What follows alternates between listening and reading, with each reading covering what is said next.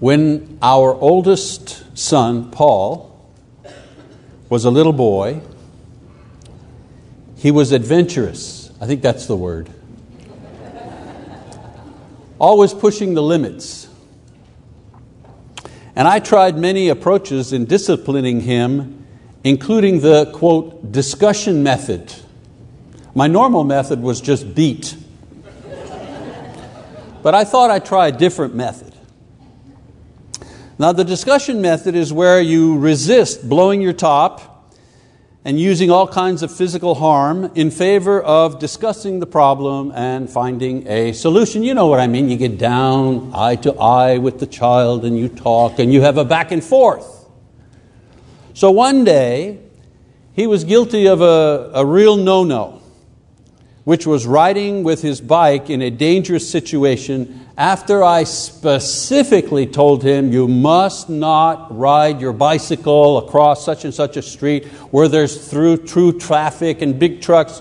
No, I went down, got down on my knees. You understand? Yes, Daddy. No bicycle? No, Daddy. Where mustn't you ride your bicycle? Over there where all the traffic is. So you know now. Yes, I know. Okay, good. We're good. So I get home that night and Lee says, he's in his room. He went to the, no-fly zone. And so we sat in his room, reviewing the events, and decided together what should be done. And I decided to use a little amateur psychology on him, first and last time. I said to him, well, Paul, if you were me here and you were the dad, what would you do in this situation? And he answered, well, if I were you, I'd give me a second chance. Because early on he learned if you could make your dad laugh when he was mad at you, the game was over. The game was over. So this little boy understood something that I, in my anger and frustration and fear, right? And fear, had completely forgotten. As far as I was concerned, there was only one course to follow, one option: punishment. I was just discussing with him, what kind of punishment. But Paul reminded me at that very young age that there was another choice, and one which was much more favorable to him, and that was forgiveness in the form of a second chance. This episode taught me not only something about being a dad, but it also serves as a constant reminder about the character of our Heavenly Father. When I read about God the Father's dealings with His children, I realize that He is the God of second chances. And so this morning, I'd like to share with you the stories of some people who benefited from a second chance that God gave them. Now, in the Old Testament, there's no clearer example of a person receiving a second chance than David, the king of Israel. He began as a lowly shepherd and was given the opportunity and the strength to defeat Goliath, the enemy of his people. David received God's anointing as king, and after many years of struggle was finally crowned after King Saul died.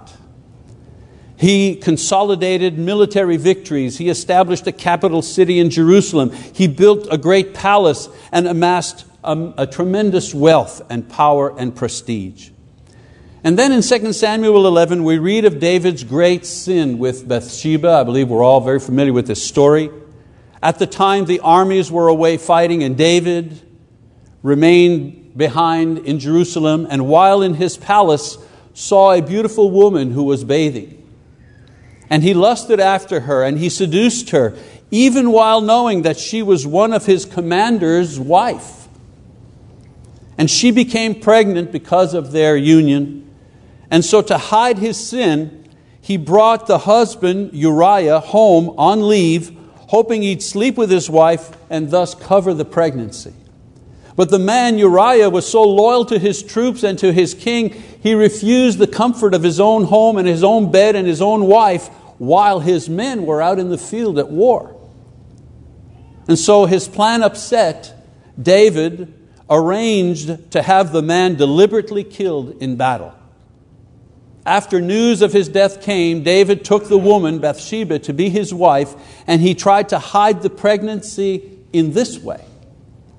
In verse 27, the Bible records God's reaction to all of this. He said, "But the thing that David had done was evil in the sight of the Lord." Evil indeed, almost like an understatement. Look at what David had done. I'm going to ask you to turn this down just a little bit. This mic's a little too hot. Evil indeed. Look at what David had done. He had knowingly seduced another man's wife and committed adultery with her.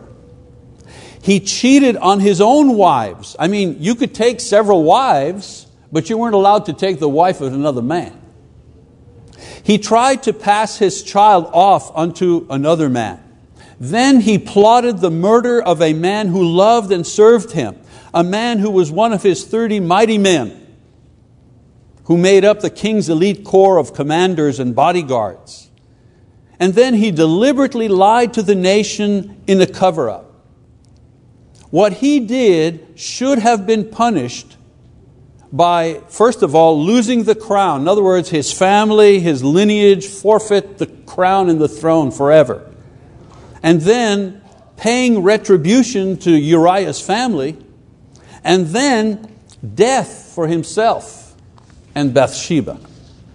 But God sent the prophet Nathan to confront David concerning this evil and to describe the direct results due to his sins. And so Nathan said to David that he would have trouble in his own house and there would be violence in his own home because of what he had done. Because violence breeds violence. His wives would be taken away from him just like he took Uriah's wife. All this happening in the future.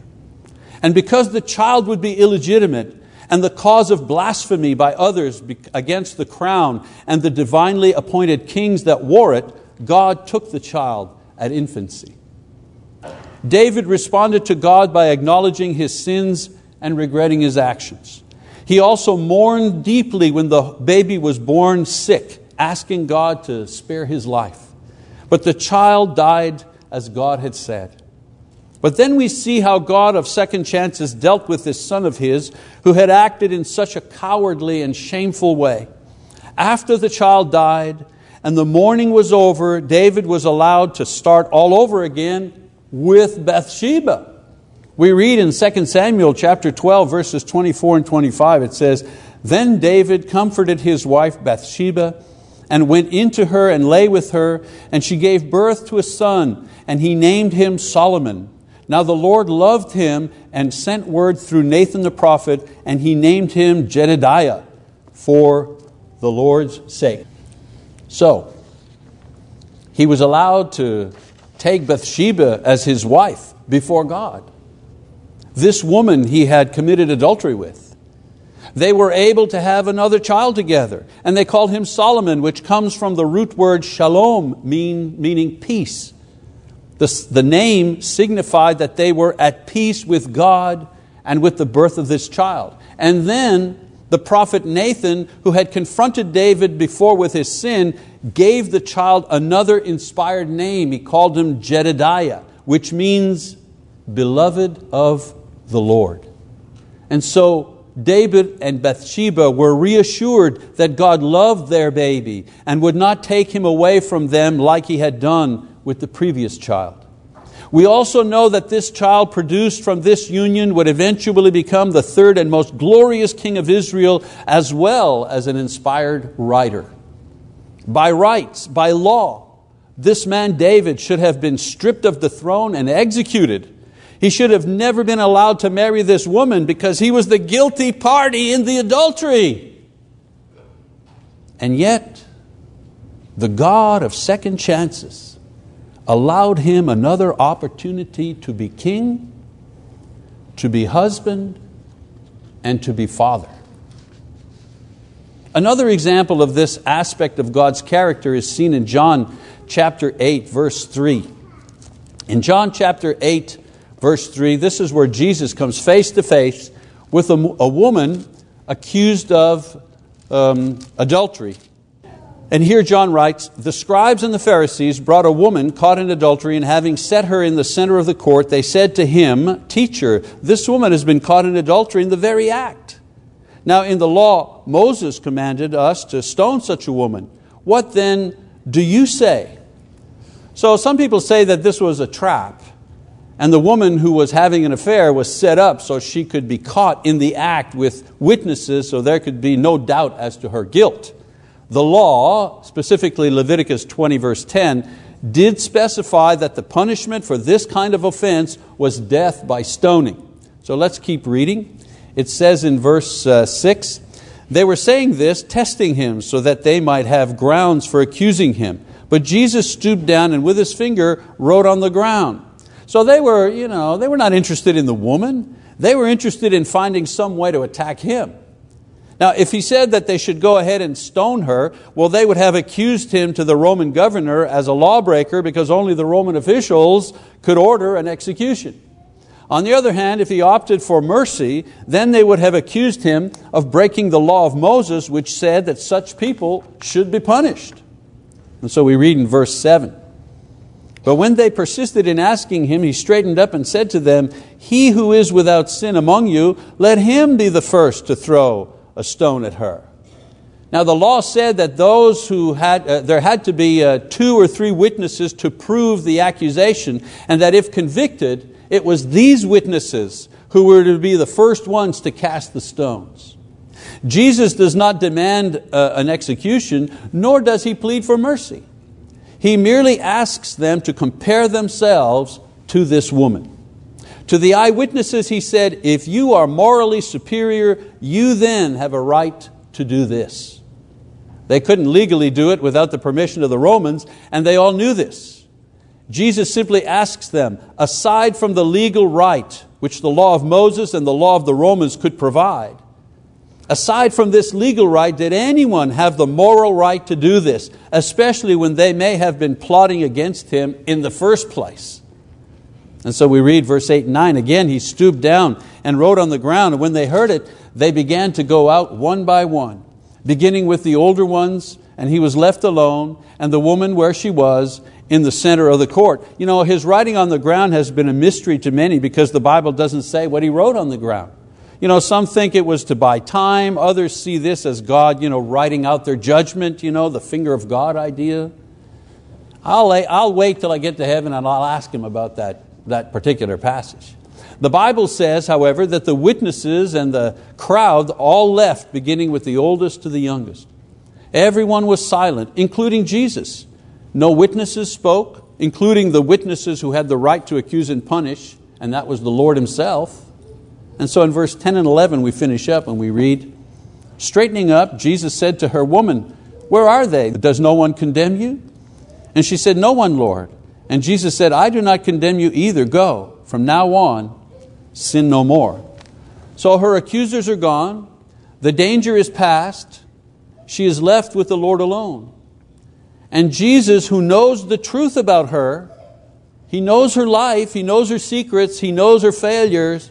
What does he do? Well, he gives her a second chance. That's what he does. This sin was known. This sin was an accident waiting to happen in her life. This sin came crashing down on her with all the humiliation and life-destroying, ego-crushing force that sin can have. Let's face it, think about it now. Imagine if you were dragged away from an adulterous affair and dragged into the middle of town and accused in front of everybody. Imagine how you would feel. Nothing to say, no defense. She was caught. She was going to pay. And what does God do? He saves her from the mob. He tells her that He too, for different reasons, does not condemn her. He tells her that she is free to go. He tells her, don't do this anymore. You see, the Pharisees and the religious leaders were there to see about punishment. How do we punish the guilty? Who punishes the guilty? How much punishment do the guilty receive? But Jesus opens up another option for the guilty, and that is forgiveness and the possibility of a second chance. You know, we may not have sinned as seriously as David with his adultery and his murder and his cover-up. And we may not have had to suffer public humiliation for our sins like this poor woman here in this story. But I ask every single one of you here this morning, who among us has not needed at one time or another a second chance from God? Anybody here never need a second chance from God? A second chance to do right by our parents. A second chance at marriage. A second chance after wasting our youth, our money, our talent, our promise, our opportunities, our health. Let's be thankful that God is a God of second chances, because we all need a second chance at one time or another in our lives. Do you need a second chance from God today? You can receive another chance at a better eternal life, of course, by believing in His Son, Jesus Christ, and washing your sins away through repentance and baptism in His name. There's the second chance for non-believers. And when you become a Christian, the Bible says that you will be forgiven and have a second chance at everything. And if you are a Christian needing another chance, here's the really great news for you. God is not only the God of second chances, He's also the God of third chances and fourth chances and unlimited chances for His children who confess their faults and weaknesses and come to Him for help. The Lord Jesus Christ is waiting for you to ask Him for a second chance this morning. I encourage you, if you need that, don't leave here without asking and receiving that second chance. If you need to respond to this lesson, if you need that second chance in the waters of baptism, or that second chance in confessing sin, or that second chance in asking for help, our elders are here, they're present, they're ready, they're willing to pray for you and ask God to give you that second chance. Shall we stand and sing the song of encouragement while we consider our response?